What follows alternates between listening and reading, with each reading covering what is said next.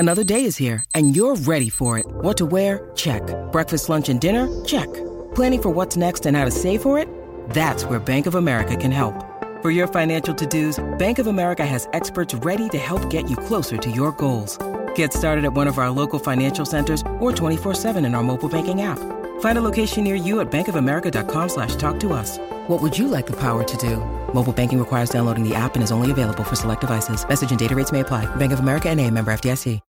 When you need mealtime inspiration, it's worth shopping Kroger, where you'll find over 30,000 mouth-watering choices that excite your inner foodie. And no matter what tasty choice you make, you'll enjoy our everyday low prices, plus extra ways to save, like digital coupons worth over $600 each week. You can also save up to $1 off per gallon at the pump with fuel points. More savings and more inspiring flavors make shopping Kroger worth it every time. Kroger, fresh for everyone. Fuel restrictions apply. Hey, y'all, this is Marcus King, and you're listening to Pantheon Podcast. Pantheon Podcasts presents Deeper Digs with host and rock and roll archaeologist Christian Swain. Music, culture, technology, and rock and roll.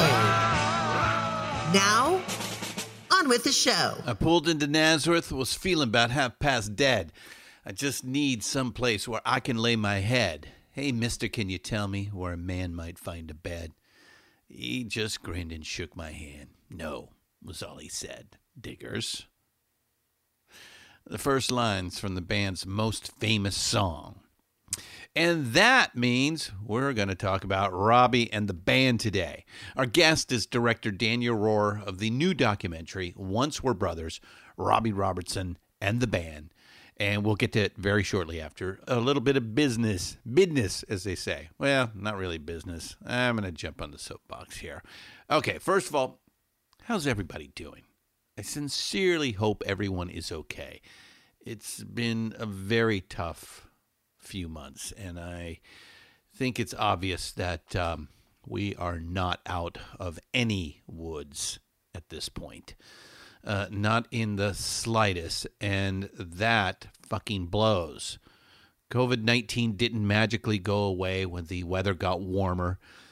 And to be honest, so many idiotic mistakes have been made in our country that we are so far behind getting through this situation.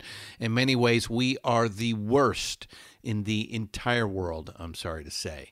2.4 million cases, 125,000 deaths, and a consistent 5.2 mortality rate. Overall, we have only slightly bent the curve, but we are not really going down in cases. What has happened is that the epicenters just moved from place to place. You know, here in the San Francisco Bay Area, it appears to be dipping significantly, but not in Southern California. But in Florida, Texas, Arizona, wow, it's, holy crap, it's just surging. Now, you know what? I'm a pragmatist, okay?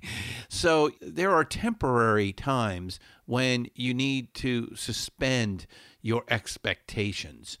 And as long as it's not a permanent situation, and let's not go down slippery slopes and all this. I mean, it just shouldn't be a big deal, okay, for what's going on. And I think that's the problem, is people just don't understand how significant this pandemic really is.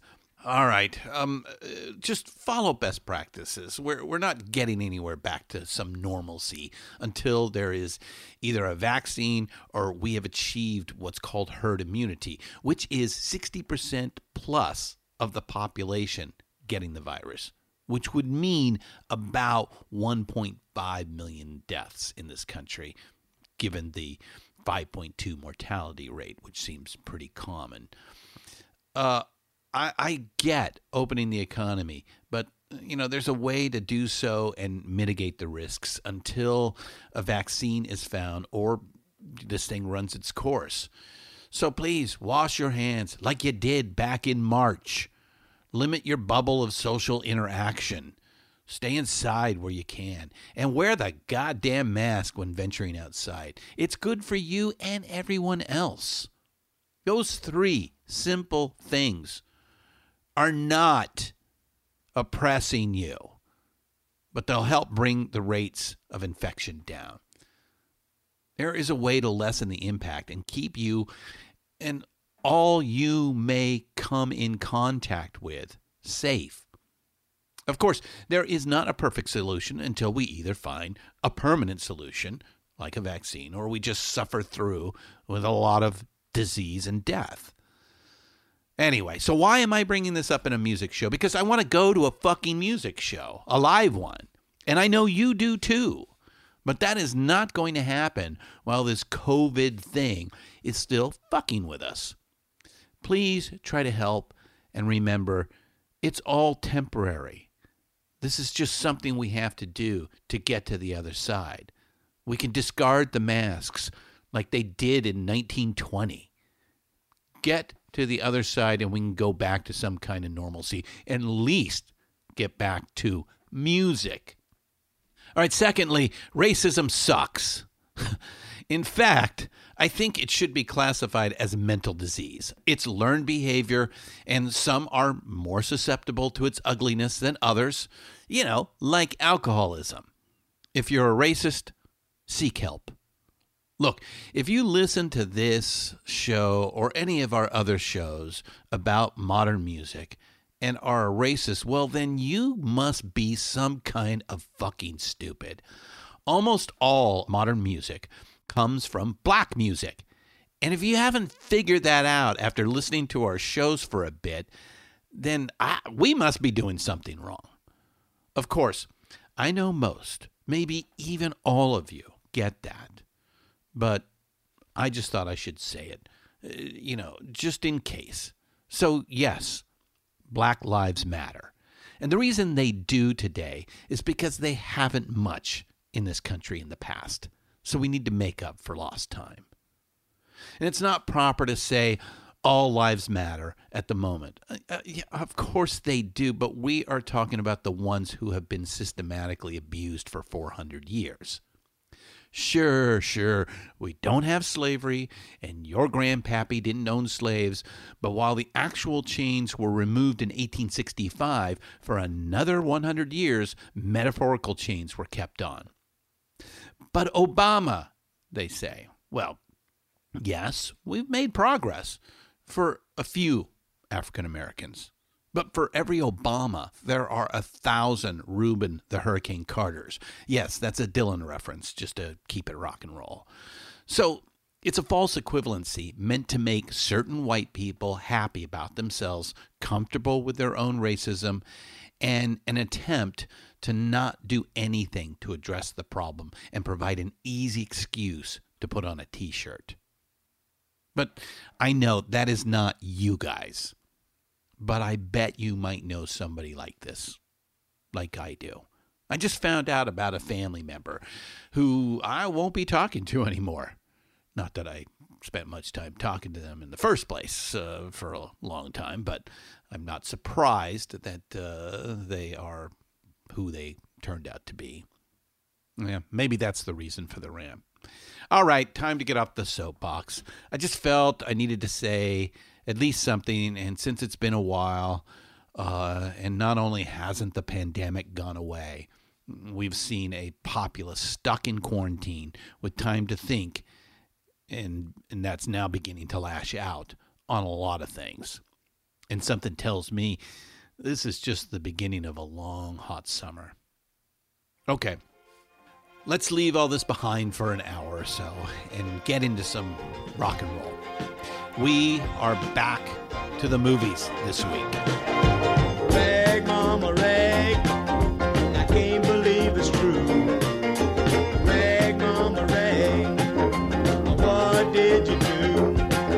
I crawled up to the railroad track like a 419 scratching my back. Sag, mama, sag, what's come over you? Rag, mama, rag, I'm pulling out your gag.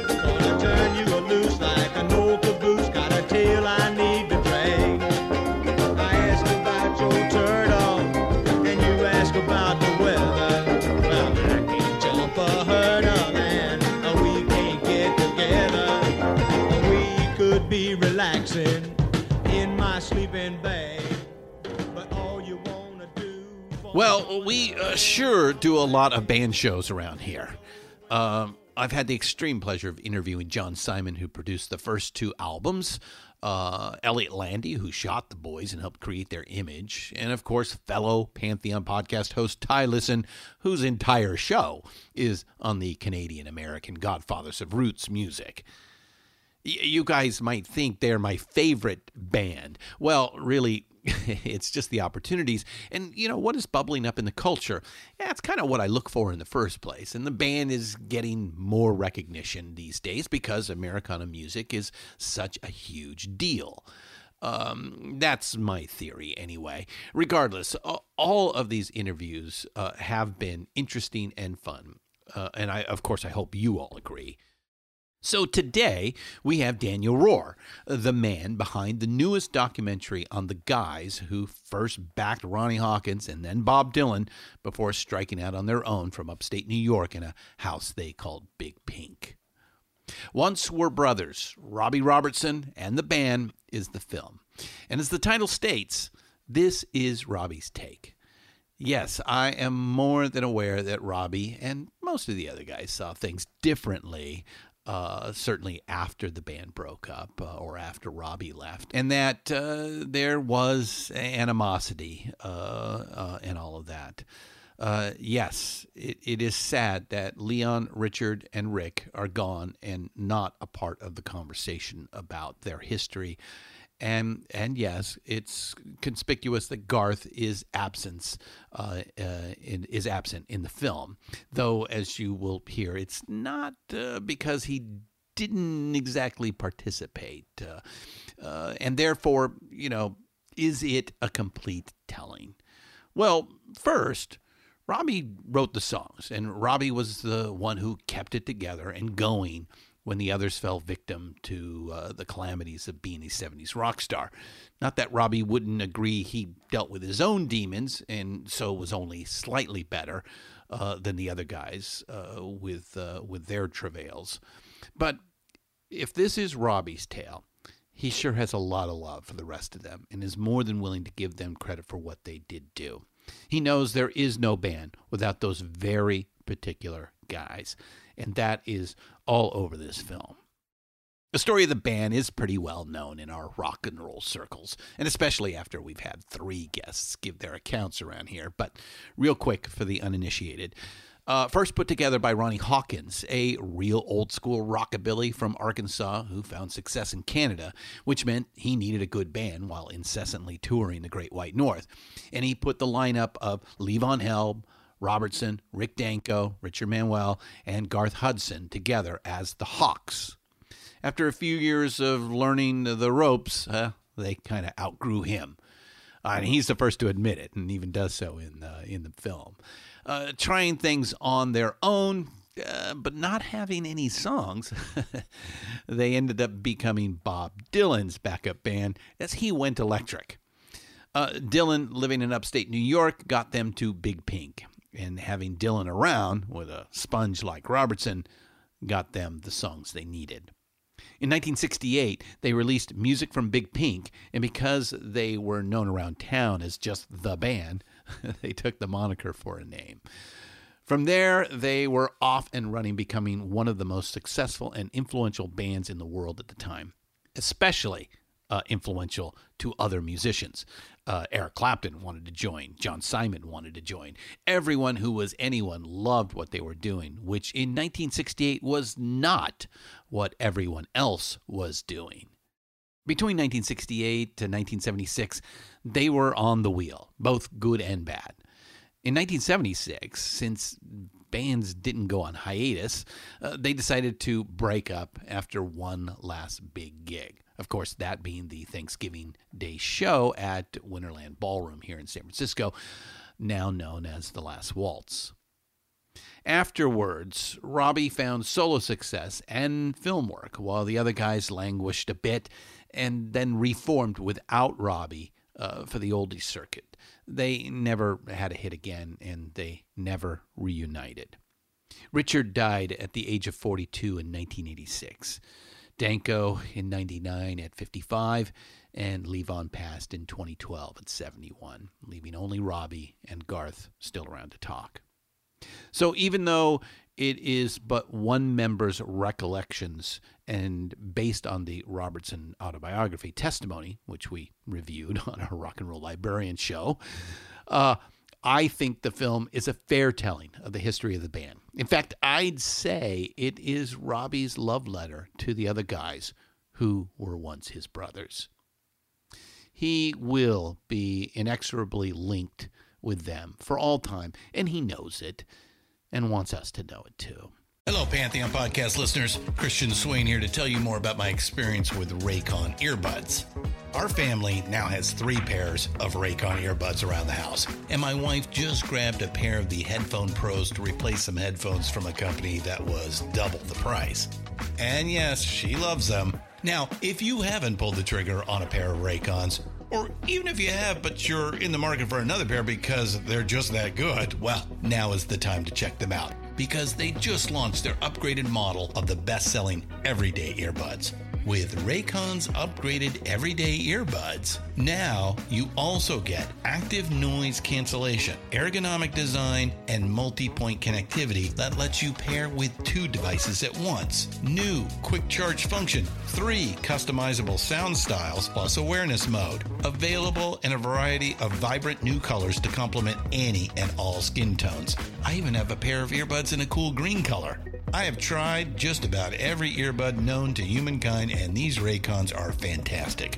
Seriously, if you've been wanting to check out Raycons, there truly is no better time. You're going to ask yourself why you didn't check them out sooner, and Raycon offers a 30-day happiness guarantee. So what are you waiting for? Go to buyraycon.com/Pantheon today to get 20% off your Raycon order, plus free shipping. That's right, you'll get 20% off and free shipping at buyraycon.com/Pantheon. buyraycon.com/Pantheon.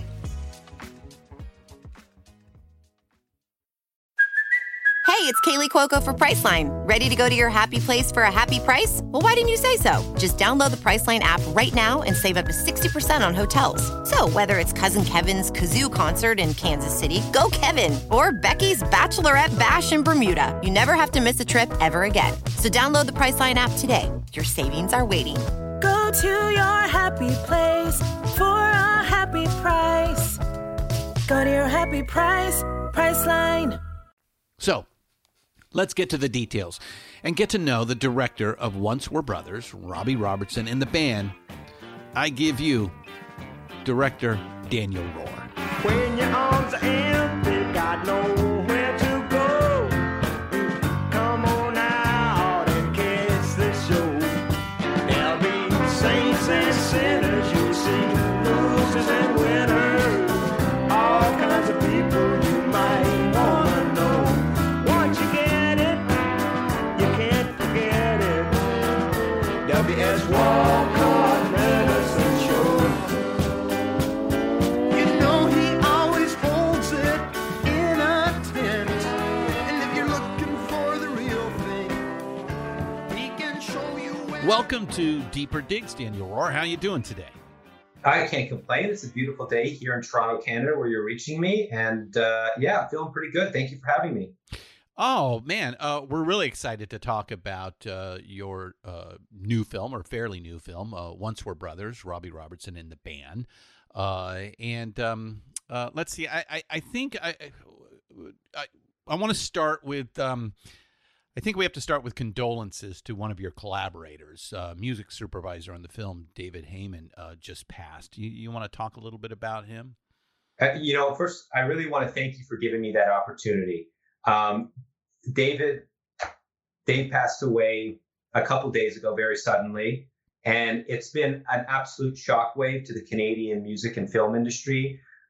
He was the most passionate, lovely guy. I was on his podcast a couple of months ago, and it's just a tremendous loss, and I will so miss his passion and just energy and love for all things music and film. Yeah, and he was the music supervisor on Once Were Brothers, and so I'm sure I mean, come on, this is a rock doc. You guys must have been attached at the hip during the production of this. We worked very closely together, and what I really appreciated about that working relationship, it was never, oh, we can't do that, we can't get that. It was always, oh, let's make it happen. And he just brought this positive spirit and energy to everything he did. And I was so, you don't realize it at the time how amazing that is. I it's only in retrospect I was like, what an awesome guy. How amazing it was that he was on the team. And it's just a tremendous loss, and my condolences go out to his entire family and friends and loved ones. Yeah. Sorry to hear that, and I can't imagine the devastation you all must be feeling up there. So usually I've been asking most of my guests first, how's life been in the age of COVID-19 for you?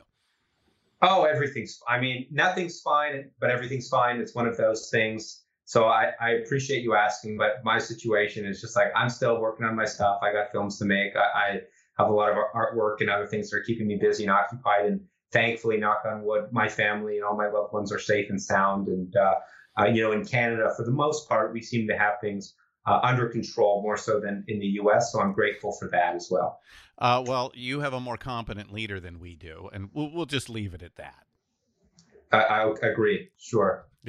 Yeah. All right. So, why did you become a documentarian? Well, documentary is this interesting medium and exists at the crossroads of so many things I was interested in. So first and foremost, I'm a filmmaker. I don't like to pigeonhole myself, calling myself a documentarian, but really documentary is what I'm interested in and what I'm passionate about. Because for me, when I was younger and getting into the art form, documentary was the combination of so many things that I was passionate about. So travel and history and human rights and different cultures around the world and cinematography and editing and filmmaking and music. Documentary brought all of these things together in a way that was just really, fascinating for me. And, what I love about documentary is that there's this idea for archival based films that my next project is in some, storage locker or closet somewhere waiting to be discovered. Just the idea of like uncovering this buried treasure is really exciting and captivating. I love watching documentaries more than fiction, I would say. Reality truly is stranger than fiction. And so, yeah, it's just my medium. Everything I do, all my creative pursuits are in pursuit of documenting and chronicling the world around me, my experiences, and sometimes old rock and roll bands. Yeah. All right, so let's get into some rock and roll bands. I guess the first question is, what's music to you? I mean, you're a young man. You were not around for any of the band's existence. That I can tell just by looking at you. But what is the music to you? What are you into? What did you grow up with? Well, it's funny. I mean, the music that I grew up with, I think, came to me through the radio that was my parents. My dad had this gigantic box full of old cassette tapes, and I would listen to those on my cassette player and then later CD player. But the music that I was always drawn to was not the music of my generation. Oh. I really liked Neil Young, Crosby, Stills and Nash, Joni Mitchell, Bob Dylan, and inevitably through the canon of that type of music, the band. There was something about the music. I really liked the words. They sounded so poetic to me, so lyrical and rhythmic, and the harmonies. There's an organic feel to that music that really resonated with me from a very young age. And chief among those groups was the band. They occupied a space in my mind that was just, they were the very best. This combination of guys. I didn't know much about them. There's a mystery in my mind about who they were, but the music they made was just so killer and so amazing and like nothing I'd ever heard before, but almost like something that had always been there. Bruce Springsteen says that in my movie. The band's music was nothing you'd ever heard before, but it had always been there. And it really, really resonated with me since I was, 12, 13 years old. All right, so you were a fan of the band prior to being attached to the project. That's good to know. Probably important to be chosen as the director for this flick that was going to be made, huh? Well, I would certainly think so. I mean, the way I came to getting this job was that Robbie's memoir came out, and I devoured it. I thought it was fantastic. And Testimony. Testimony. And I was like, I have to make this into a film. And I convinced myself that I was the guy to do it. And then it just became a question of convincing the rest of the world of that. That was a little bit more difficult. But I came to this because I just love the band. I love their music. I watched The Last Waltz 1,000 times. They were just the coolest guys. And when I was a little boy, my dad used to take us on canoe trips, camping trips up in Northern Ontario in Algonquin Park, one of our fabulous provincial parks here in Ontario. And we would be paddling, in a very Canadian moment through these little creeks and river systems. And of course, one of his songs that he would always sing is Up on Cripple Creek by the band. And so that's where I associate my early band memories from, are those canoe trips and the iconography of those experiences. So it really is in the DNA, thanks to your father and his musical choices. Oh, absolutely. The greatest hits would have been, on the radio and in his record collection. I had to dig a little deeper when I wanted to learn a little bit more about them and figure out where they came from. Mm-hmm. You mentioned a lot of, great Canadian artists, Joni Mitchell, Neil Young, and others. Obviously, most of the band is Canadians. So I can understand why you and your family would gravitate to them. You mentioned Bob Dylan, and, the lyrical quality, the rhythmic sense. Do you not find that in today's music? I think there are a couple examples of contemporary singers and songwriters that really speak to me. But I think what they're looking for is something from the past. Mm-hmm. There's a classic quality to their work. I love Lana Del Rey's last album. Oh. I love Phoebe Bridgers. I think she's a phenomenal songwriter. I'm trying to think of who else. I mean, I'm sure I could give you a list a mile long, but off the top of my head, it's more challenging. But broadly, top 40 radio hits today doesn't speak to me as much. There's some rap and hip hop music that I think has phenomenal writing, just extraordinary writing. Chance the Rapper, A$AP Rocky, Kendrick Lamar. Yeah. I think some of that stuff is just really incredible and could live alongside, my favorite music from history. But by and large, the music that's being made today is almost like a regurgitation of itself. It's not particularly interesting to me. But when I hear something that resonates, I really grasp onto it. Okay, so you read Robbie's 2016 memoir, Testimony, and that convinced you've got to make a movie of this. And you mentioned that you were pretty determined, but you needed to convince others. So how did you go about doing that? Well, it was just this understanding that I did not have the most impressive CV. I didn't have the most impressive amount of credits or IMDb page, but I had a few, and what I made up for, or what I lacked in credits, I made up for in passion and energy for the material. And so what I ended up doing was just writing on spec, a massive treatment, 30-page document about how I would make this film, what my approach would be. And then I showed it to anyone who would look at it in the Canadian media world, because I understood it would be a Canadian film. Unfortunately, they ended up giving the job to another filmmaker. Oh. There's another filmmaker attached originally, and I was heartbroken. But this business is about perseverance, and I just had to shrug that off and keep grinding. And what ended up happening is that Robbie didn't get along with that particular filmmaker. They didn't have the right chemistry and energy. So they needed someone else. And I had all this work done, all this prep. And Robbie was like, why don't we look at that kid? who was bugging us a couple months ago. And I met with Robbie, and we really hit it off. Yeah, because again, the film's full title is Once Were Brothers, Robbie Robertson and the Band, and it is definitely his story. Like his memoir, traveling through the memories of this particular act. And as we go through our talk today, there's dissension, and it's fraught with controversy and things like that.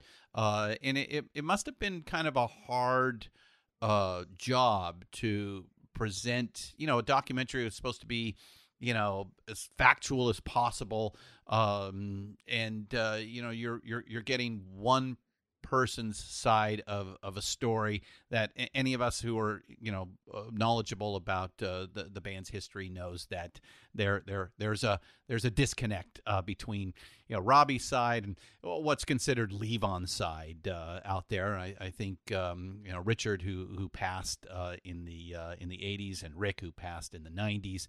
While they had some things to say, it was really Levon and Robbie that were kind of at loggerheads, wouldn't you say? Yeah, I mean, I would agree with that. There's a lot in there that you just spoke to, so I'll try and unpack it a little bit. Yes. By and large, it's like, yeah, the name's in the title. This is not a film about the band. I'm very clear about that. It's being marketed and branded as a film about the band, so fans of the band will watch it, but I did not make a film about the band. I made a film about the band through the perspective of Robbie Robertson, one of the members of the band. Yeah. And that's a very different movie. And if people are not interested in hearing and learning about Robbie Robertson's perspective, I totally get that. But, criticism I received that it's just one-sided, that's literally what it is. It is Robbie's perspective on what happened. Each and every member of the band have their own memories and perspectives, I'm sure. There wasn't someone following these guys around taking notes. I don't know that any one guy's memories are objective truth. It is their truth. I know that phrase is sort of a trope that's entered our popular culture, but it really works. Very Akira Kurosawa there. Right. It's very much it's Robbie's truth. And if there are people who think that Robbie shouldn't have the right to tell his story, well, then they don't have to watch the movie. But I really hope that people will give it a chance. And although I don't necessarily agree with your premise that documentary filmmaking has to be 100, as factual as possible, I'm more interested in feeling an emotion and capturing the spirit of a time and a place and an experience than capturing it verbatim factually like a dictionary or an encyclopedia entry might. And I have colleagues who would push back against that and view their roles as filmmakers differently. But that's just my approach. I'm more interested in the spirit of things than in getting bogged down in details and chronology. Here's a quick word from our sponsors. We'll be back in a bit.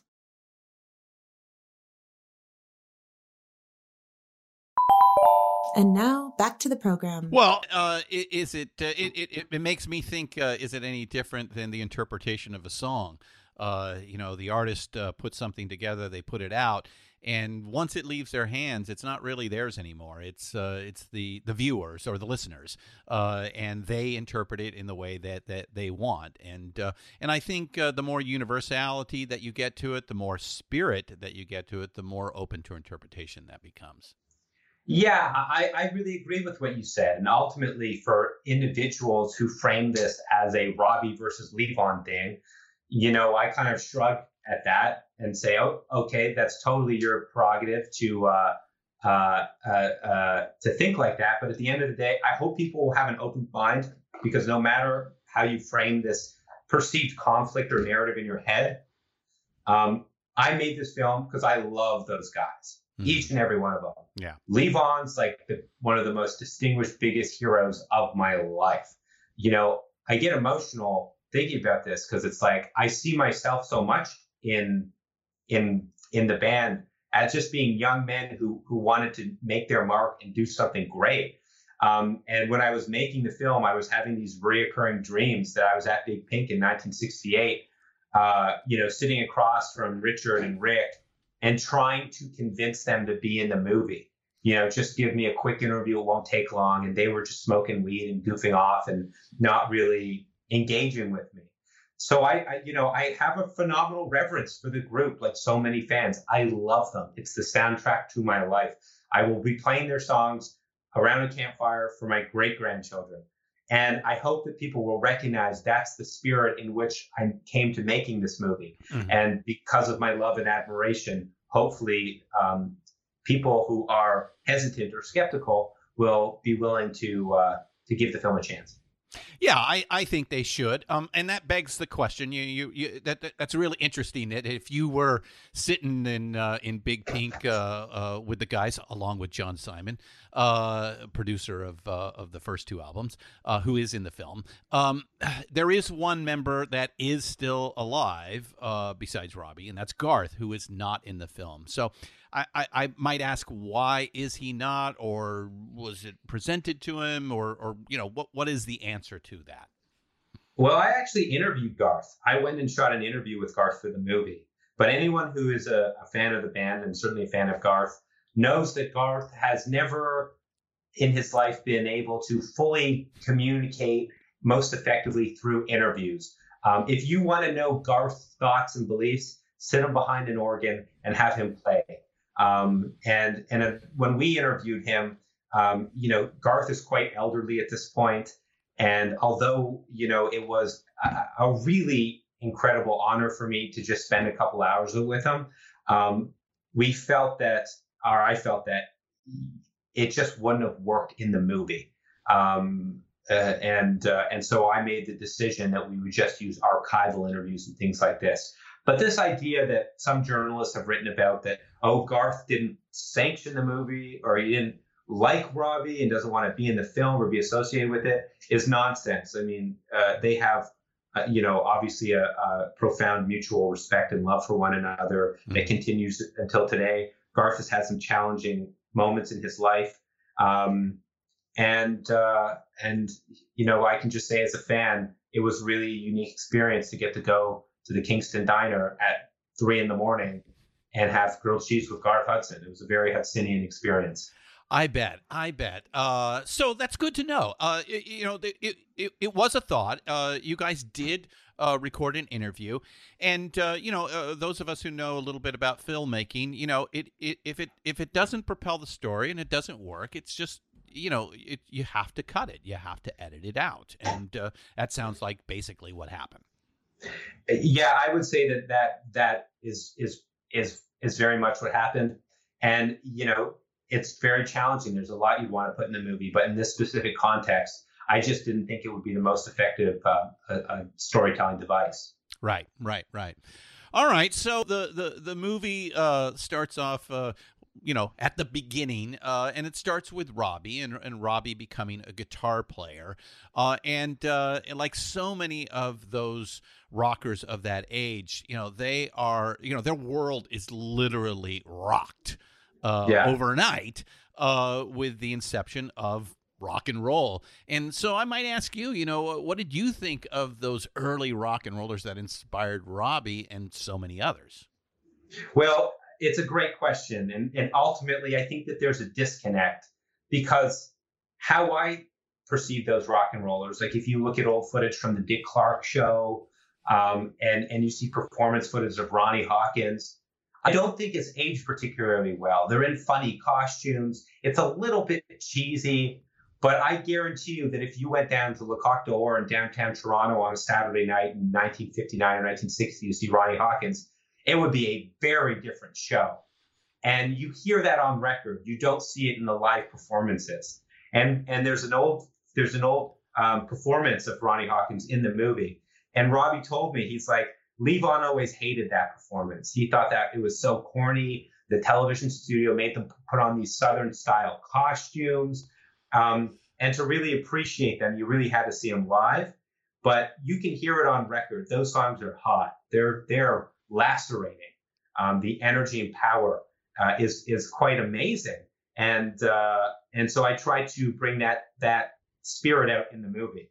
Yeah, one of my favorite things about the band is they exposed Ronnie Hawkins to a greater audience after the fact.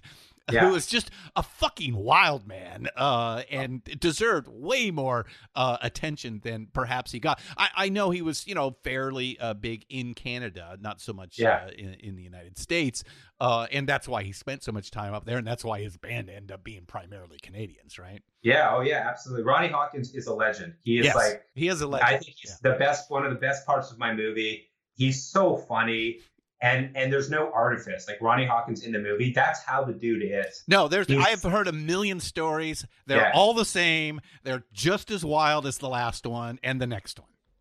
He used to have these gigantic parties at his place up in Northern Ontario and invite like 500 people and put on these performances, and the cops would show up, but then the cops would end up coming and joining in. And he's an absolute legend. There's no other way to describe it. Yeah. There's something that you mentioned that I want to delve a little bit deeper into, and that is that you're right. That piece in the film on Canadian television does come across as very kitschy. And a lot of early rock and roll, especially to younger generations, is in even, I mean, you even get into the Spinal Tap period here where even, the 70s sort of rockers are beginning to look a little dated, if you will. But I kind of wonder if this is from, a bit of overexposure, in a weird sort of way. Rock and roll was always mysterious. Again, it was anti-establishment, so it kind of did its own thing out there. The media was a little confused by it, and you also had a lot of restrictions on being able to record it, both audio and video, back in the day. Whereas now, everybody's got a cell phone, and everybody is out there doing that. So I wonder if some of that is that this idea of the mysteriousness has kind of all been swept away. What do you think? I don't know if I would describe it as mysterious. I think I would just describe it as otherworldly. When rock and roll came on the radio, and Robbie describes it in his experience as the Big Bang moment, it was like nothing they had ever heard before. Yeah. And it was so new. It was so fresh. Those sounds, the blues, these Southern fried voices, these howling wild men. It was like nothing that they had seen in their lived experience. Now we live in a context where we are constantly bombarded and oversaturated with media and film and clips and music, and everything you can imagine is at your fingertips. And what's lost is the majesty and romanticism and magic of having to drive up to Toronto's highest hill to try and get your radio on a clear summer night to pick up the 15,000 watt antennas beaming out from Nashville, Tennessee, or coming over the border from Buffalo. Right. Just to taste the forbidden fruit, hear the forbidden music. And that is awesome. Yeah. That to me is I don't have a similar experience in my life. Yeah, I can see that. And, I'm of the generation that, did kind of, have to, Muhammad had to go to the mountain, basically. And, it's, and now it's oversaturated, and it just seems that it takes out, and that's a perfect explanation, the majesty and the romanticism seems to be waned, and what we're left with are these caricatures without the immediacy, the visceralness that you would get in those. 100%. To me, it was immediate myth making. Who were these guys? Yeah. Where did these sounds come from? It's really otherworldly, and that's not to say that I don't appreciate like modern communication. I think the internet is fucking bonkers. It's awesome. Yeah. It's scary. Yeah. It's wonderful and beautiful and horrible, and all of these things is everything.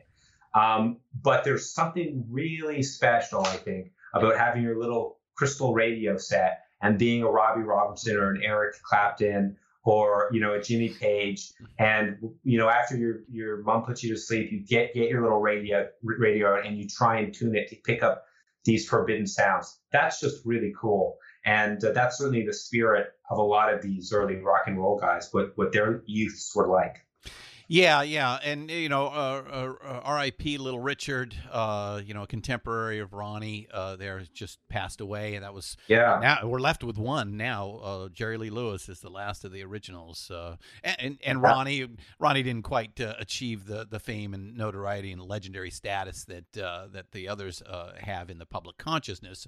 You and I may disagree with that and feel that Ronnie deserves a little bit more, but the fact is that that age is dying, literally and figuratively, and it's nice to capture as much of this as we can before this special moment. I think both of us would agree that this period in music history is extraordinary. Musicians were not treated like this prior to the rock and roll age, and I don't think they're going to be treated like the jet-setting rock stars that we think of the late 20th century much longer. I think music used to be the touchstone, the language of the generation, and as you just said, the internet, or more precisely, social media now is that language and that touchstone to the youth today. Yeah, that's interesting to think about. I'm not sure. I think music still resonates and has amongst the art forms anyway, is on the highest pedestal, but it's so ubiquitous and accessible. Music is like so natural to life. It's like breathing or drinking water. Yes. Yeah, but if they say mathematics is the language of the universe, music, based on mathematics, is the sound of the universe, the voice of the universe. Yeah, absolutely, and that's something that I totally agree with. But broadly speaking, it's certainly a different time. I don't know how kids consume media today. I don't appreciate it, but I'm 26 now. I don't really think about how 14-year-olds or 12-year-olds or 18-year-olds even are consuming media. Probably a lot differently than when I was their age, even TikTok. Though it was only 10. There you go. I don't really even know what that is, but it like, that's how oh, I'm not a kid anymore. Like, there's shit out there that's super popular. Like, I don't even know what the fuck TikTok is. Wait, it gets worse. It gets worse as you get older. You said you're 26. You're still a baby, so. No, I realize that, but it's obviously relative, and it's just like, this is the first time in my life I'm experiencing the sensation. Like, I don't know what the fucking kids are doing. Yeah, right. But it's just it's like it just must have been a really magical time and place in the late 50s, early 60s to cling on to this, early rock and roll music and have the sensation of like, oh, this is special, this is magical. And then for those instances to be validated by history.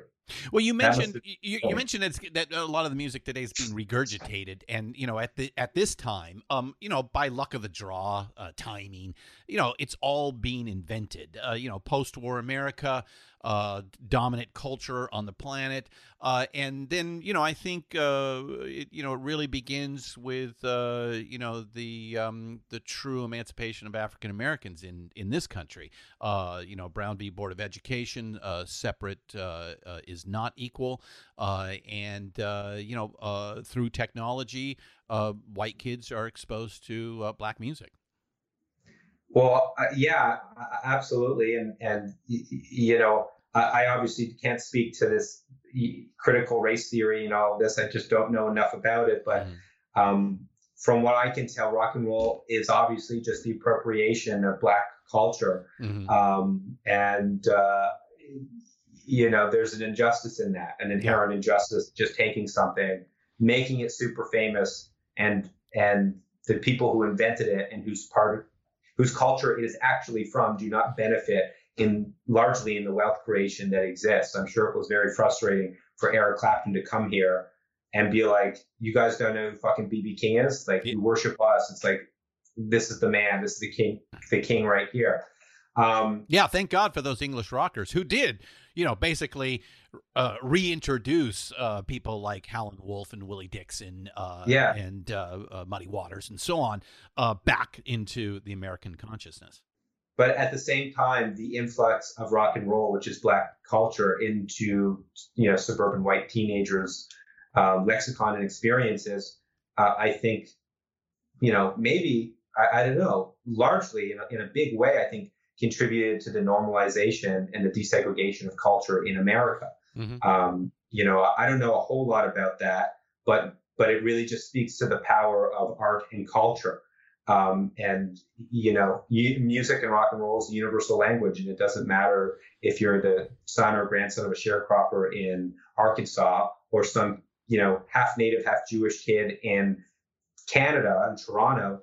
You hear that lick and it just goes through your entire body. It's just, you feel it in your bones. Yeah. And that's the power of art. And that's why it's really amazing to create stuff. Yeah.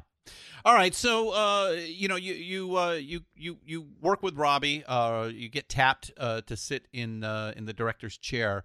Obviously it sounds like you'd done a lot of research prior to actually getting the gig. So tell us a little bit about that, and how you kind of put this treatment together that eventually sold Robbie and Marty and the other guys into letting you be the guy. Well, I just tried my best to learn as much about this band as possible. I read all the books. I dissected Robbie's book. I dissected Levon's book. I read as much as I could. I listened to all of the music, and I developed and honed a vision for what I wanted the movie to be. And in a lot of ways, although not totally, it's very similar to my original Inception. But, ultimately, I think what set me apart from perhaps more established filmmakers, and I spoke to this earlier, is that I told Robbie, I sat across from him, I'm like, dude, I'll fucking die before your movie's not amazing. I'll give this everything I have to give. Like this, I'm going to make your movie like my life depends on it, because it does. And you're not going to get that if you go to, Academy Award nominated whoever who's got, 6 projects going at once. Like, this is my thing. I got you. Just give me the chance. And I think that pitch resonated because he remembers being 16 years old, young, and wanting to make his mark. And telling Ronnie Hawkins, I'll fucking play until my fingers bleed. Just let me in your band. I will do anything. Yeah, that's what he did. And so, I think Robbie and I are akin in that spirit. We come from the same, street smart Jewish gangster lineage in Toronto that instilled in both of us this sense of like fucking grind and schlep and drive and ambition and work ethic. And I think Robbie recognized that and appreciated it. So you mentioned that you're a big fan of The Last Waltz. I personally think that is the single greatest rock documentary ever made. I literally play that every Thanksgiving, sometime during the day while I'm cooking. Yeah, nice. It's the best. I mean, there's no other way to put it. It's genius in its simplicity and its execution. You take a brilliant filmmaker, you take a brilliant band, you take 6 35mm cameras and you shoot the shit out of that performance. And that's what they did. The interstitial documentary parts are interesting, but that film shines because of the performance itself. Oh yeah. And what an amazing, and it's funny to think about. They shot that movie in a day, like not quite, but kind of in a day, in 4 hours. And it's an incredible work of art. Yeah, it is definitely a time capsule there. 1976, I think November 25th, which was Thanksgiving Day, put on by Bill Graham at Winterland Ballroom in San Francisco. You have, first of all, you have Thanksgiving dinner presented to the audience. You have Lawrence Ferlinghetti, famous poet and book seller here in San Francisco at City Lights, reading poetry. And then you have these, standout performances. Van Morrison comes to mind. Neil Young, a little coked up, I guess, showing on the upper lip, but still, putting. I love Neil's performance. Like, I've heard people talk about how that wasn't a great performance from Neil. He fucking rocks in that movie. Yeah, I think he's great. I agree, and of course, Bob Dylan's piece is great as well. Then the Staple Singers, which was done because they did do an after shoot. They did for a little bit there to get a couple of other people. How about Joni Mitchell singing from the background and things like that? Yeah, unbelievable. Just an extraordinary set of events that was well captured by who we all know is a great auteur, Martin Scorsese. So, how can you not? So I would assume you probably looked at some other films to kind of get a grasp of this. I would assume D.A. Pennebaker's Don't Look Back was probably on your list as well, huh? And not only was it on my list, I actually interviewed Penny for the film. You did? Oh, before he passed, huh? Before he passed. Mm-hmm. And that was one of the distinguished highlights of my life and career. I mean, as I can imagine. Guy, yes. Yeah. I'm very jealous. He is so seminal and incredible. And he just has he was just such a lovely man. And I only got to spend, about an hour or two with him, but he was just, that's the only way I can describe it. He was just such a lovely human being. And that was clear, even though it was a short meeting. And I was so sad when he passed, and I was grateful that I was able to meet him. And although his interview didn't make it into the movie, he was just such a lovely guy. And his films have been very influential to me. The Last Waltz I watched, on repeat. And then, there are other films like Levon's doc from a couple of years ago, from like 10 years ago, I Ain't In It For My Health. I really love that movie. Mm-hmm. And other music docs from other genres that I was really inspired by. I checked out while I was planning for this film. All right, not to add on to the controversy here, but I do got to ask, who's the better actor, Robbie Robertson or Levon Helm? Oh, Levon. Yes, right stuff. I don't know. Maybe I'm not allowed to say that, but yeah. No, Levon. Man, Levon's just so authentic on camera, man. That's the thing about. That's right. I got to learn a lot about Levon making the movie, and I think the biggest lesson I learned, and this is no surprise to everybody, but Levon is Levon. There is no artifice with Levon Helm. He is who he is at every hour of the day, at every time of the day, and that originality. He is truly an American original. And, that's a quality that is very rare. Robbie certainly does not have it. And, it's amazing. And I'm in awe of that. And I'm sad I never got to see Levon or to meet Levon, but, he is a really incredible, legendary musician. And, I'm sorry I never got to meet him. Yeah. Oh, and that's the thing about this band. Bruce says it in your film that all those guys were incredible musicians to begin with. Okay. And then they, do their 10,000 hours in the Hawks, right? And then backing Bob during his transition to electric music. We'll talk a little bit more about that in a second. And then they do their own thing as the band holed up in Woodstock, and they have 3 amazing rock and roll singers in the band, each one just a different archetype too, in Rick Danko and Richard and Garth. It's amazing that you could get away with that. Oh yeah, it's absolutely, it's so special. You could build a band, as Bruce says in the movie, around any of those guys. Yeah. They're as a frontman, they're just so good. Yeah. And Robbie always talks about himself as sort of like the director of the group, insofar as that as the principal songwriter, Robbie would retire to his studio or get up really early in the morning, go to his studio, which was a woodshed out behind his place in Woodstock, and he would just write songs in the voices of certain guys. So sometimes he would bring them to the table and be like, guys, what do you think? Who wants to sing this one? But sometimes he'd be like, Levon, I wrote this song called The Night They Drove Old Dixie Down. You're going to sing it better than anyone on the planet. Here it is. And that is, for someone like Robbie, who's, not as strong a singer as Levon or Rick or Richard, what an incredible thing it was that those guys in a lot of ways got to be his voice. Yeah.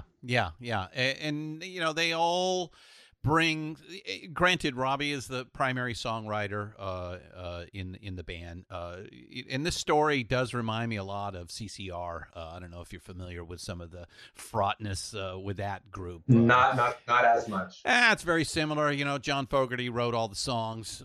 You know, the other guys played on them. You know, then there was a lot of animosity after the band broke up. It still exists today out there. So yeah, it's hard. It's hard because the guy who writes the songs makes most of the money. The value is in the publishing. Yeah. But not like, listen, writing songs is hard. And that's not to say that what the other guys did is not hard, because at the end of the day, if you take one piece out of that equation, you do not have the band. Yeah. But sorry, I just have like a little, this is something I think about, it's a little thought experiment that speaks to what they provide to each other. And it goes something like this. Listen to Robbie Robertson's solo record. Not the strongest vocal performances, but you take a song like Showdown at Big Sky or Crazy River, and imagine if Levon sang that, or if Rick sang that, and you had Garth doing his thing to that song.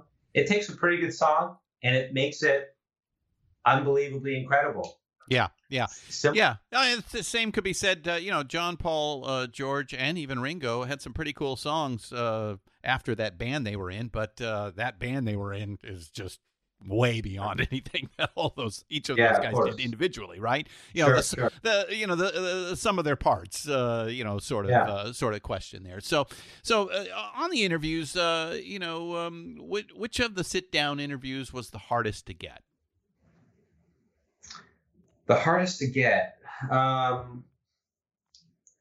probably. That's a great question. Hardest to get. Well, I had to, on 6 hours notice, book a flight to Belfast to go interview Mr. Morrison, and so that was quite hectic for me. Mm-hmm. And we sort of did this. We managed to turn it into a 1-2 punch where I was able to go film with Mr. Morrison on a Saturday and then catch Mr. Clapton on the following Monday. Oh, nice. So that worked out well. Mm. That was a tough one. There was a scheduling conflict when we were supposed to shoot Mr. Scorsese's interview the first time, and we weren't able to get it that day, which was very stressful for me. But we were able to go back, and he was very gracious about that, which I was obviously grateful for. But by and large, most of these folks that I interviewed were just really nice and cool. And, like me, were huge fans of the band. So we had that in common, and they were happy to talk about why they love this music so much. Yeah, Van the Man, of course, as we said, put on just a great performance in The Last Waltz, working with the guys. A legend in his own right. The Eric Clapton interview, really, really important because, as we know, Eric really wanted to be a part of the band. Yeah, he definitely did, and I understand why. They were the best, but more than that, Eric Clapton's interview was important to me as a filmmaker because he spoke to the addiction and struggles with substances that the guys in the band went through with a clinical knowledge and clarity that I did not expect, and an openness and honesty that I did not expect. And that was a very important ingredient for my film. And I was really grateful that he was willing to be so open. Well, he famously had his own issues with the monkey on your back, and actually has a charity group that addresses that, so it's no surprise. But that does bring me to the inclusion of Dominique. Is it Bourgeois? How do you say her last name? Well, I just say Robertson. I don't know what her maiden name is. Yes, Dominique Robertson, ex-wife of Robbie, mother of his children. It's an interesting voice in the film, and she does add weight to ex-husband Robbie's story on what happened. But it's also a really surprise at the end where you expose her as an addiction therapist today. Yeah, and funny enough, Robbie or Robbie's manager, Jared, didn't think it was prudent to tell me that information before I shot Dominique's interview. So I'm just like, wow, this woman is brilliant. She knows an extraordinary amount about substance abuse and chemical dependency issues. Like, I was very impressed. It was only after that I'm like, oh, she's been helping families overcome chemical addiction issues for 30 years. Yeah. But that voice was, invaluable. And there has to be connective tissue, I would imagine, to her being this young mother and this young wife, while her husband's business partners and best friends were all descending into the abyss of addiction. Yeah. Which is, like a hungry ghost that follows you around. Anyone who's experienced it or knows someone who's been through it knows just how horrible it is. And I really wanted in the film to not sensationalize that. This wasn't like, yeah, rock and roll, sex, drugs, and rock and roll, cool. It was more like, these guys were really sick, really unwell. And at that time, we didn't have the lexicon to describe this as an illness. It was like, Richard's fucking up. Levon's being irresponsible. Rick doesn't have his shit together. But in actuality, what we know now is like, no, these guys were just very ill, and they needed help. Yeah. And that must have been very painful for all involved. Well, the life of a touring musician is hard, regardless of the level that you are at. It is, 23, 22 hours of boredom with 2 hours of amazing excitement on the other side. It's quite a roller coaster. And, I've talked to enough of these guys to know that if you don't have a hobby, you're going to descend into, the accoutrements of the touring life, drugs being the primary one to get you through. Yeah, I mean, I've never been. I learned to play a little bit of guitar when I got this job, but I'm certainly not a musician, and I've certainly never toured as a musician. But I can only imagine. You have to keep yourself busy, and Robbie, it's not like he was immune to the pressures of the road. He would drink and do drugs as well. I just think it's a genetic thing. You make that point in the film, or Dominique actually makes that point in the film, which is I completely understand, because that's me. Right. I've been around it my whole life. I've tried just about everything under the sun. I've had an addiction issue in my 20s, but once I realized it, I said, "Oh, I need to stop," and I was able to do that without professional help and things like that. But I know plenty that could never, even get to that point without professional help, and even then, rarely were able to escape through the other side. Yeah, and it's scary and it's horrible, and this very sad thing happened as I was making the film. My own cousin passed away of a fentanyl overdose, and it's just this thing. Like, I come from this well-to-do Jewish family in Toronto. All of the grandkids are like lawyers and doctors and business people, and the lone filmmaker, me. And it's like, that doesn't happen to us. And it did. And it was just this reminder of like, oh, nobody is immune from this terrible, terrible disease. And it was really, very, very sad and a reminder of the fragility of life and of health. Yeah, well, sorry to hear that.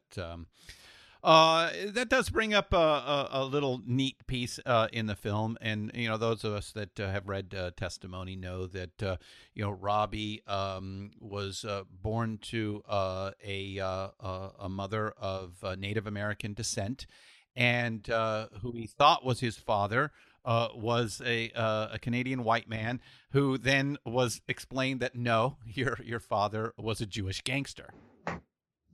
Yeah, the Klagermans. And I think that's one of my favorite parts of the movie. And there's this cut in the film where Robbie is explaining to his new, street smart Jewish relatives about what he wants to do. And he says he wants to play rock and roll. And his uncles are like, what do you mean rock and roll? You don't want to be in furs and diamonds? Yeah. Like, you want to play rock and roll?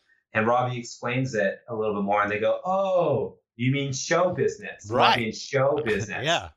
And that world I can identify with so much, because like that's where I came from. Like I have relatives. I have an uncle who remembers the Klagermans, had Klagerman's friends. Oh, yeah. It's like Jewish geography is like it's a small world. So. yeah. So it's like it's kind of this amazing thing, and I think that influence that the Klagermans provided to Robbie really instilled with him a sense of ambition and foresight. It was this idea of like, oh, you can do whatever you want. Your life is limited to your own foresight and imagination. And I think that was pivotal in having Robbie reframe his own experience and life and times. Yeah. That was a fun little piece, and those of us who know the story, he has an interesting upbringing, and an interesting arc. It is no surprise that he turns into a great storyteller through song. Yeah, I'm not at all. Famously with The Wait, that opening line, when I figured out that Martin Guitars is in Nazareth, I was like, talk about your head exploding, Sure.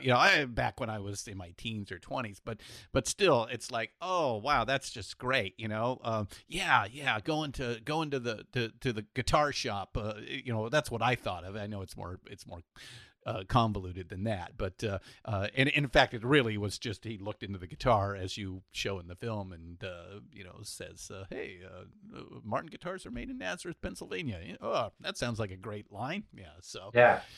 So it seems there are 5 parts to the band's story. There's the Hawks and the Dylan backup band as he goes electric. That gets them their 10,000 hours, the proverbial Malcolm Gladwell 10,000 hours, if you will. The rise with Big Pink and the Brown album, where they, become a big deal out there. And then the drug years, culminating in Dylan's return, and then the last show at Winterland in 1976. And then the aftermath and the infighting that has raged since. Does that sound about right? I would say that is Robbie's story of the band. Yeah. I think that there are more chapters to add with the other guys, but that sounds about right for Robbie's before he exit stage left. Yeah, and I think it's fair to say we talked a little bit about the drug issue between with Rick and Richard and Levon, and I can understand the weight of that on somebody like Robert, who's just trying to be professional, trying to move this elephant to keep going in the right direction, and after a while you just give up the fight, as we know. With those in suffering through addiction, you're the one that has to make the change. Nobody can do it for you. Yeah, and it's very hard to come to that realization. But I try and have empathy for Robbie's point of view, and I'm an ambitious person myself. As I mentioned, I see myself in a young Robbie. I sort of get where his head's at, and here he was having worked so hard, putting in so many hours to achieve this thing. Mm-hmm. And all of a sudden his dreams have come true. He has created this body of work that matters. People care. He is respected by his peers. And all of a sudden there's this thing fucking it up. There's this addiction thing that's getting in the way of that. And I'm sure that must have been very hard to deal with and very painful for him to deal with. And the sense of not knowing what's going to happen. And I can only imagine how frustrating and scary that must have been for him.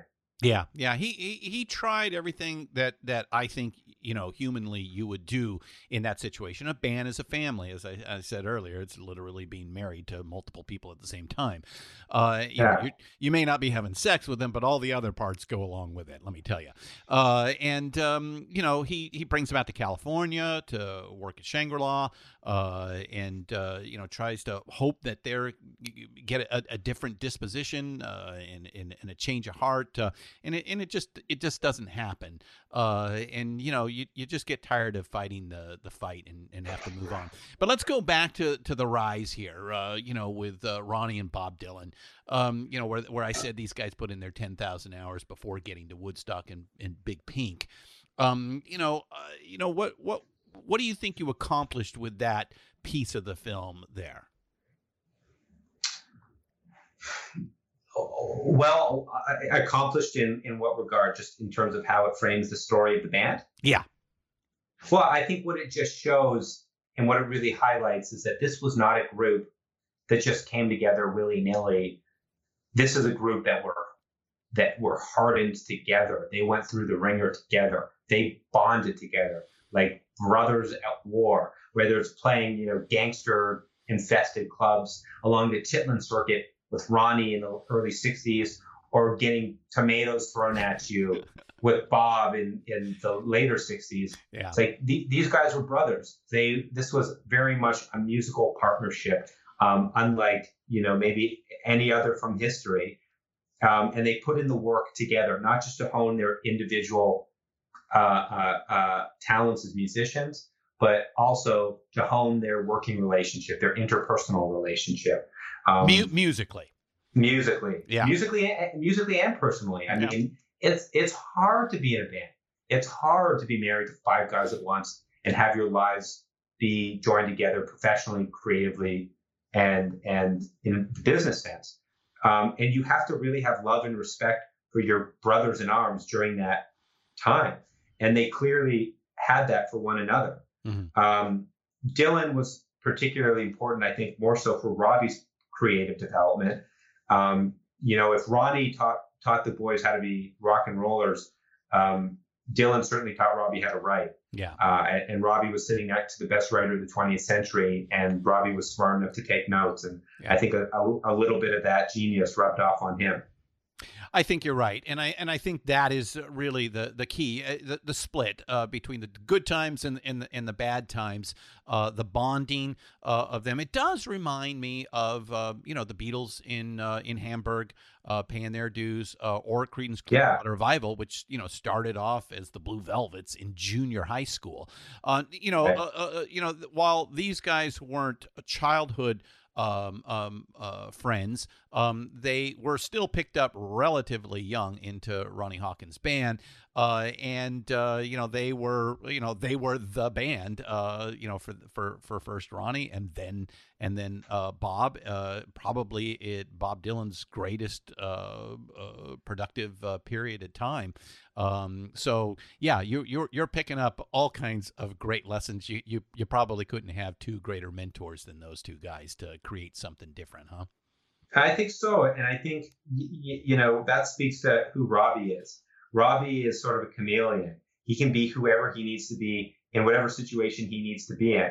If he needs to be a Southern rockabilly guy, he can wear that mold. If Bob Dylan's going to take him to City Lights and hang out with, Ginsberg, he's game. He can do it. And I think that speaks to some of his professional and personal successes, that he has that quality to sort of blend in and go with the flow.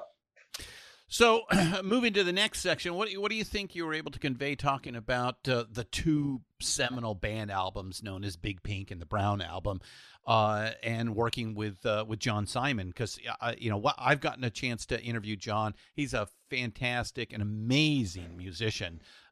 In his own right, really wanted to join the band. He told me a story that I'm sure he's told many times before, that he went to Robbie one day and said, I really, really want to join the band. And Robbie said, John, we already have two keyboard players. We don't need another one. Right. Yeah. I can imagine it must have been tough for John to look at that brotherhood, be the sixth brother, but also not the sixth brother. Yeah. In a weird way. Yeah. But John fell into their, was invited in. He was one of the few people who was able to be invited in and have a front row seat of what that brotherhood was like.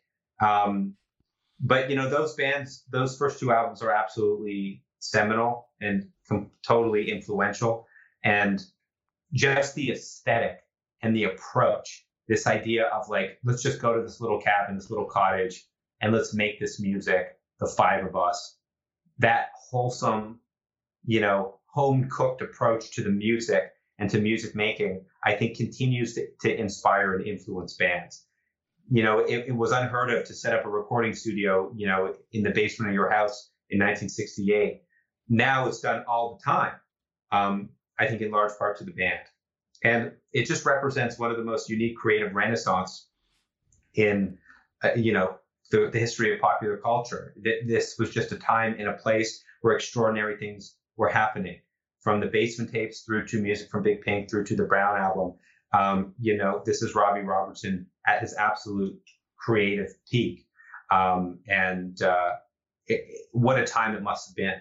Yeah, I really think John Simon coming in, helping them to shape this music was a big thing. I think Elliot Landy, who's also in the film, who helps to create the imagery of this music, is important, because what they do is they zig while everybody else zags in 1968, 69. They go back, way back in time, and start pulling musical influences and shaping them into, a rock world. But it has this extraordinary, like, timeless quality to it. Yeah. And that just speaks to what inspired them, the music that they grew up on, folk music, the blues, R&B, Celtic music. Yeah, English folk songs. It's everywhere. Gospel music, church music. You can hear it all in these songs. The reason why it sounds timeless and like something you haven't heard before is because it's both of those things. Right. It's foundational insofar as that it's timeless, but putting it all together in that big old pot of chili is like something you have never heard before. And it's totally unique. Yeah. Yeah, it is. It's weird because it does sound like it's something that you from the past, but it's not. They've always been a bit of a conundrum in that way. They weren't actual progressing. They weren't trying to get louder guitars, distorted, technological changes. Advent of new keyboards. Moog had come out by then and things like that. They weren't interested in that. They were interested in like taking things from the past and then giving it some sort of modern quality to it. And knowing that each member was just about a virtuoso all in their own right, and put that together. And as far as influence is concerned, while at the time they may not have been, setting the other musicians on fire, longevity-wise, though, they are the godfathers of Americana music, which is a huge piece of music today. Yeah, they might have lost the battle, but they certainly won the war in that regard. That's a good way to put it. Yeah, they did not. They never received, I think, the recognition that they deserved when they were at their peak. Although they were always musicians, their influence is so extraordinary and wide-ranging, and you can hear it in so many different musicians today. Mm-hmm. And I think that just speaks to what they brought to the table, the originality and uniqueness of their approach and voice. Yeah, and they definitely achieved that, certainly with those first few albums. And then things begin to morph. We talked about the drugs becoming a part of an issue. It's, kind of what I call the middle years here, until the last waltz. It's stage fright to island period. A lot of reviewers have called the film a cautionary tale. And I think, is this what they're talking about at this point, and what's going on in there? Does that make sense? Yeah. So I think that this question of it being a cautionary tale, I think it speaks to some of the challenges of addiction and substance abuse and chemical dependency. I think it's cautionary in that regard. But that's an interesting question. I'm wondering if there are other elements of this story that are cautionary. And probably the relationships that deteriorated after the fact. It certainly could be, and that's something that I explored as best I could in the movie, I think. Yeah. It's I don't know. There's still some great music that's being made there. They go back on tour with Bob. After the flood piece, and and then it all culminates with what is the last waltz. Now I don't remember, and correct me if I'm wrong, but I don't think you spend a lot of time with the reasoning for the break or the split. And I know there's been I'm trying to remember from all the stuff that I've read over the years that there was an acceptance from everybody that, hey, look, we've been doing this for 15 years. We need a break. And bands at that time didn't go on hiatus. They just broke up, and maybe, if I've constantly wondered about this, and I've brought this to the attention of several band members that have been in that situation of like, why didn't you guys just say we're going on hiatus and take a break? Kind of like what Fish did, and then that just leaves so much more open, for the future, as opposed to some black and white sort of breakup. But I think everybody was accepting that this was going to be it, right? Well, I don't know. I mean, I wasn't there, so I can't really speak to it. I can only I'll speak to my limited understanding of that. Mm-hmm. But my thought on that note is that The Last Waltz was not intended to be the grand finale of the band. The Last Waltz was intended to be the finale of touring. Yeah. Robbie didn't want to continue being on the road. I think his idea was that they would, just as you described, take the time to relax, to go do their own thing, spend 6 months or a year working on solo projects, and at some point come back with a vengeance and be recording artists in the classic sense and not go out and tour. And that's what the plan was. And the way Robbie tells the story is that eventually he went around knocking and no one was interested in rejoining. No one wanted to go back in the studio. No one wanted to get back together at that time. And then 2 or 3 years later, when everyone else was ready and wanted to go back specifically on the road, Robbie was like, forget it, guys. I don't want to do it. I'm exhausted. Good luck. Something like this. Yeah, and he'd been off on pursuing other ventures, movies, scoring movies and things like that, and in his own solo career, which was beginning to take off. Yeah, Robbie's a super passionate and interested guy. Like he is, when he was like 20 years old, he was wanting to work with Ingmar Bergman. Like he's just a unique dude who's always been thinking about the next thing. Mm-hmm. When he was in his little band, The Rhythm Corps, as a 15-year-old, he wanted to be with Ronnie Hawkins. Then when Bob Dylan showed up, he's like, oh, let's go do that. He latched onto that. And then he created the band. So it's quite natural for him to always be wanting to look for the next thing, And as a creative type myself, I get that. It's hard to do the same thing over and over again. I don't think Robbie wanted to be the type of guy who was 60 years old playing to a bunch of gray hair people the songs that he's been playing for 40 years. He didn't want to be the golden oldies has-been trope. I think that's what he was afraid of. And that's why he didn't want to go back on the road. He wanted to be a dad. He wanted to take his son to, baseball. And I respect that. I understand that. Yeah. I really came away from the film believing without doubt that Robbie still loves all of these guys. Oh, there's no question. That is a fact. There's no absolute. People can say what they will about the conflict and about this guy's an asshole and that guy's an asshole, but that cannot be disputed. Robbie has such a love and reverence for his brothers in the band. And, even though there's some negative energy that's enveloping their legacy, you cannot dispute the fact that he just has love for them. Yeah, I could see he misses, the three that are gone tremendously. And as we age, we remember those glory years, and they become more important to us. Geez, it just a lucky guy, and I think he knows it. He was surrounded by some incredible musicians that were able to take those songs and, as you said earlier, make them classics where without those guys, maybe some of the songs that he wrote afterwards could have become classics had the other four guys been around. And don't get me wrong, I think some of those songs are amazing. I really love Robbie's solo record, but you listen to Show Down a Big Sky and imagine Rick Danko singing it or Levon singing it, it's a different song. Similarly, it's worth, I have to point out with the same breath, that those guys, after they reformed the band, never had, to my knowledge, an original composition ever again.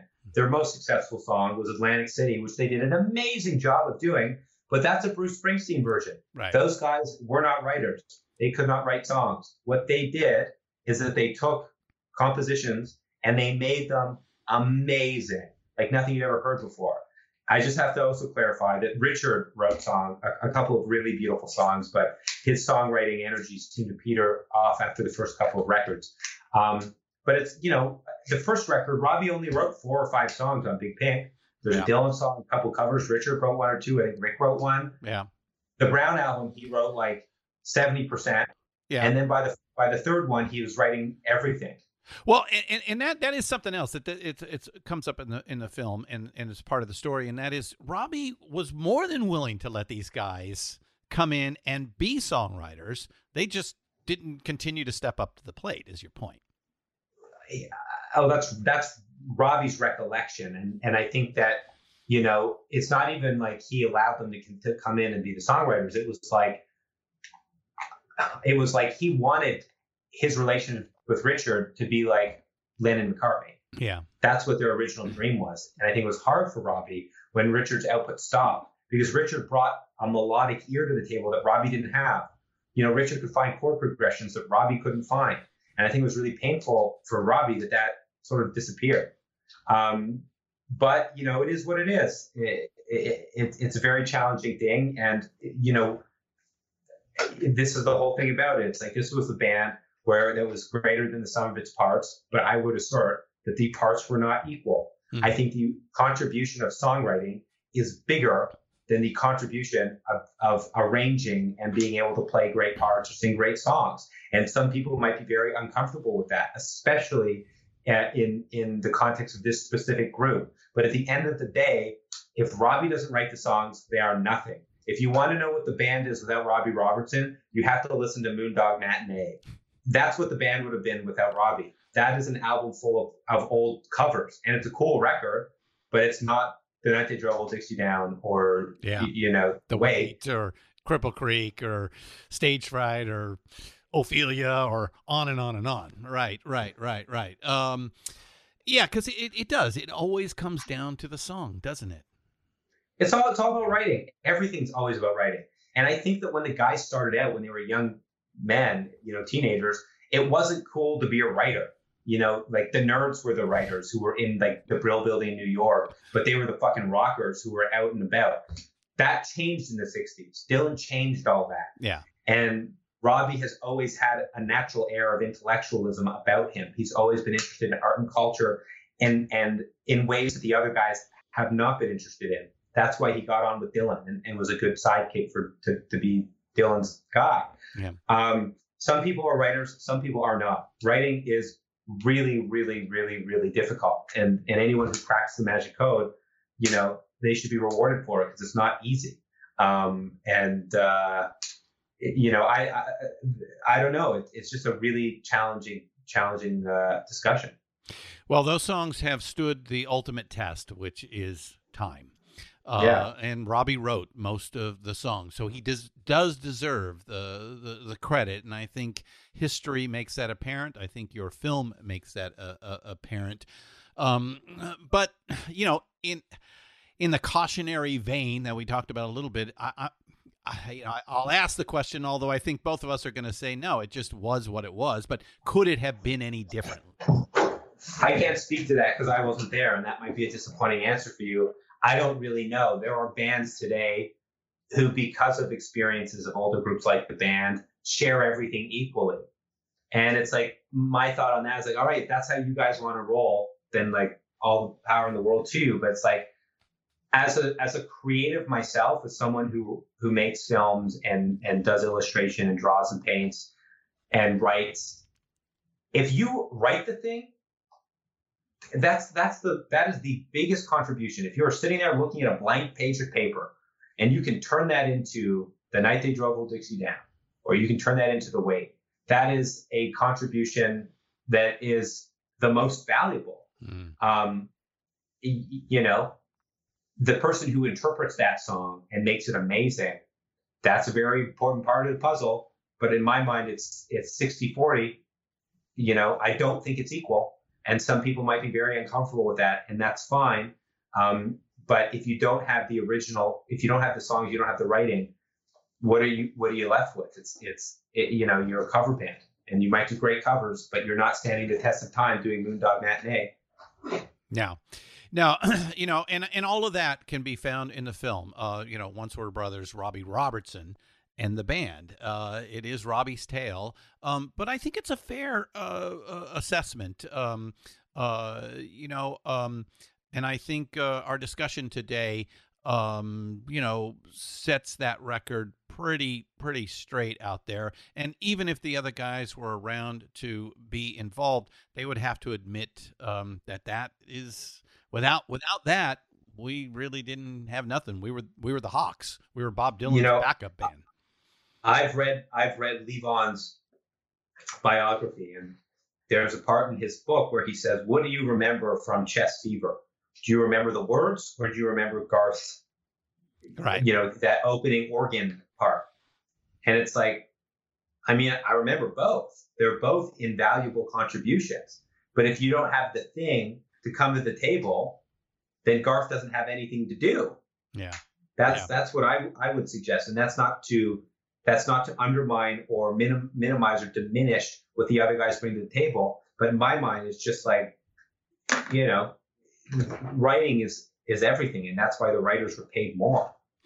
Well, I think, most people aren't musicians, but most people have language, and they can relate to that much greater than what a musician puts on a piece of vinyl versus the words. And to your point, I think it's a 60-40 split, but it's still 60-40.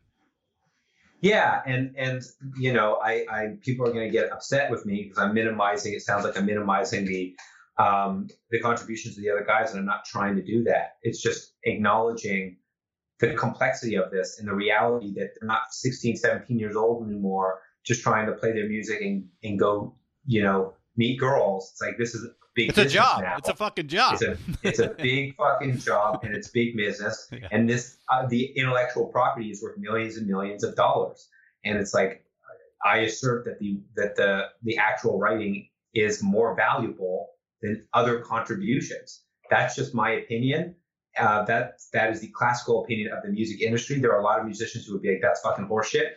I'm not a musician, so what the fuck do I know? That's just, you know, having made this film, that's what I come away with. But I have to acknowledge the fact that, like, I really am I'm a film guy. I don't know much about this. This is just what it seemed to be through the lens of this world that I've been living in for the last 2 years.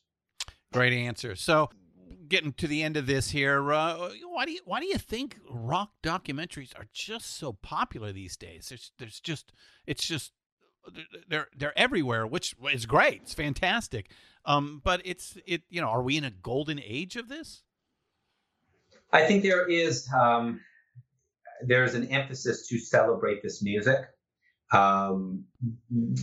There is a desire to document this extraordinary period in history, and introduce it to new generations.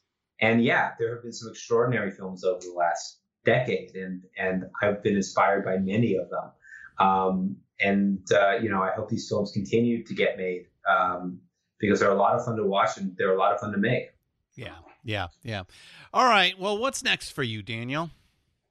I mean, if we're ever allowed out to make films again. Yeah, well, we'll be shooting a film probably this year, but maybe at some point next year. But I am, you know, working on a couple of things that are exciting for me, a couple music-related projects. You're going deeper. You're going deeper. One music project that has a strong tie to the Bay Area. So that's like your neck of the woods. But I also got into documentary filmmaking because I'm very interested in politics and human rights. So I'm working on a sort of an international story about culture and conflict around the world. I'm working on another music film with another rock star who I very much admire. And then there are a couple that obviously shall remain nameless right now. That absolutely will be remaining nameless right now, but I'm sure your listeners will be very familiar with. So I'm just keeping busy and working hard. So when the quarantine's over, I can go shoot some movies. Well, Daniel Rohr, thanks so much for being with us on Deeper Digs today. Absolutely, my pleasure. Thank you for your thoughtful research and for having me. It was a lot of fun chatting. They say everything can be replaced. They say every distance is not near. So I remember every face of every man who put me here. I see my light come shining from the west down to the east.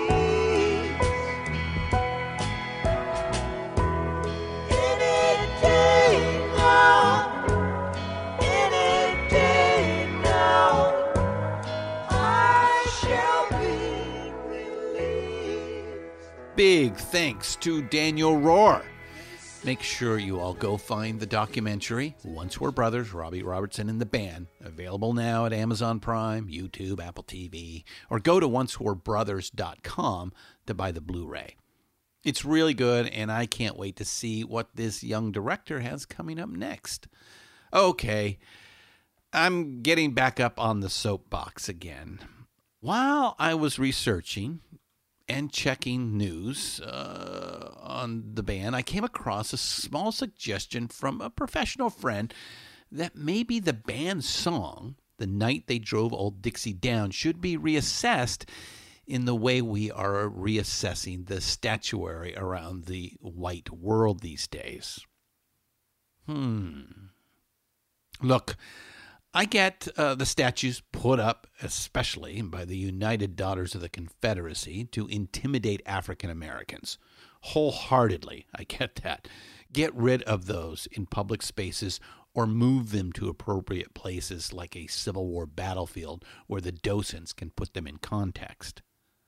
I most certainly get the rage that must be felt passing one over the last 100 years or so. By the way, most of these hit jobs were put up in the 1920s by the DOC, and wanting to obliterate that symbol of white supremacy. I want that too. I get that. We should reevaluate our monuments and memorials to those whose primary fame was in oppressing a people. But a song by a bunch of guys who revered black music and black people? I'm thinking that's a bridge too far. But let's look at the song. To me, its main themes are the after effects of war.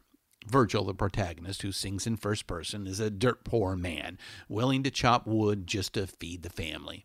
He's lost a brother to the American Civil War, whom he considers, along with a lot of other good men of the age, the best. A common refrain after a devastating war. There are a couple of lines that raise an eyebrow, such as the name Robert E. Lee. But since the story takes place after the war and in Tennessee, I'm betting that is a riverboat, as that was a common name for them. The other line that you can't raise a cane, the brother who kills first from the Bible, in defeat. And there is some suggestion that Robertson heard a story from Levon's father about how the South would rise again. That's hard to digest on its own, but it is not on its own.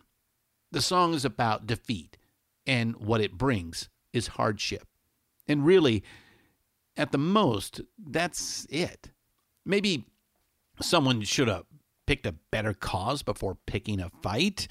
But that's not Robbie Robertson's fault or the band's fault. So should this be banned from listening? Well, as opposed to those statues, which are all out in public, to play the song, you have to choose to do so. I guess it could come on the radio if anyone still listens to one of those. But again, you can change the station. And it's not intimidating anyone as far as I can tell. Not sure the band's song is played at KK rally. KK rallies? 3 Ks, right? Like I care. And if so, I'm betting Robertson would seethe at the very idea. To me, the big difference is that this is just a cinematic story in a song about a past time in our collective history told from a particular perspective that fit the motif Robertson was trying to capture, and one he wanted his dear friend and true Southerner in the band, Levon Helm, to feel attached to and sing well. Yeah, mission accomplished.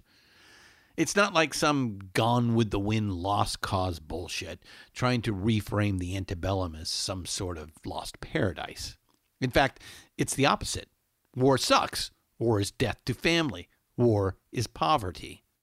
Anyway, I just found it interesting and thought you all might think so as well. If I'm off or you want to school me, please do reach me at Swain_Christian on Twitter. And I'll gladly engage a bit on this one.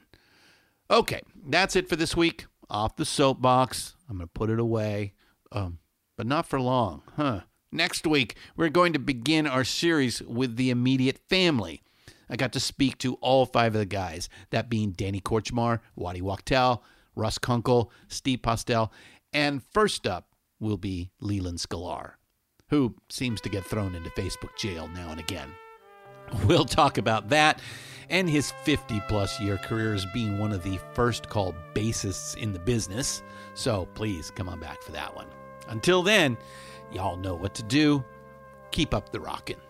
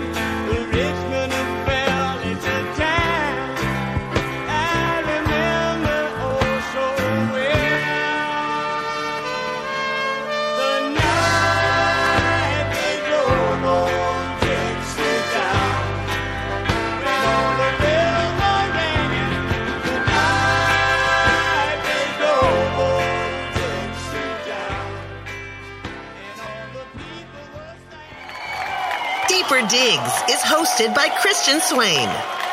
Produced by Christian Swain and Peter Ferrioli. Sound designed by Busy Signal Studios.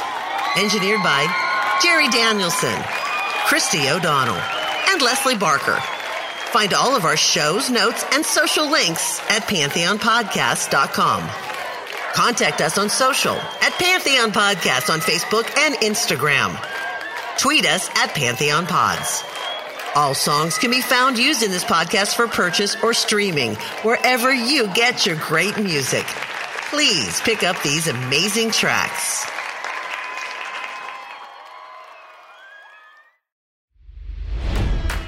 It's NFL draft season, and that means it's time to start thinking about fantasy football.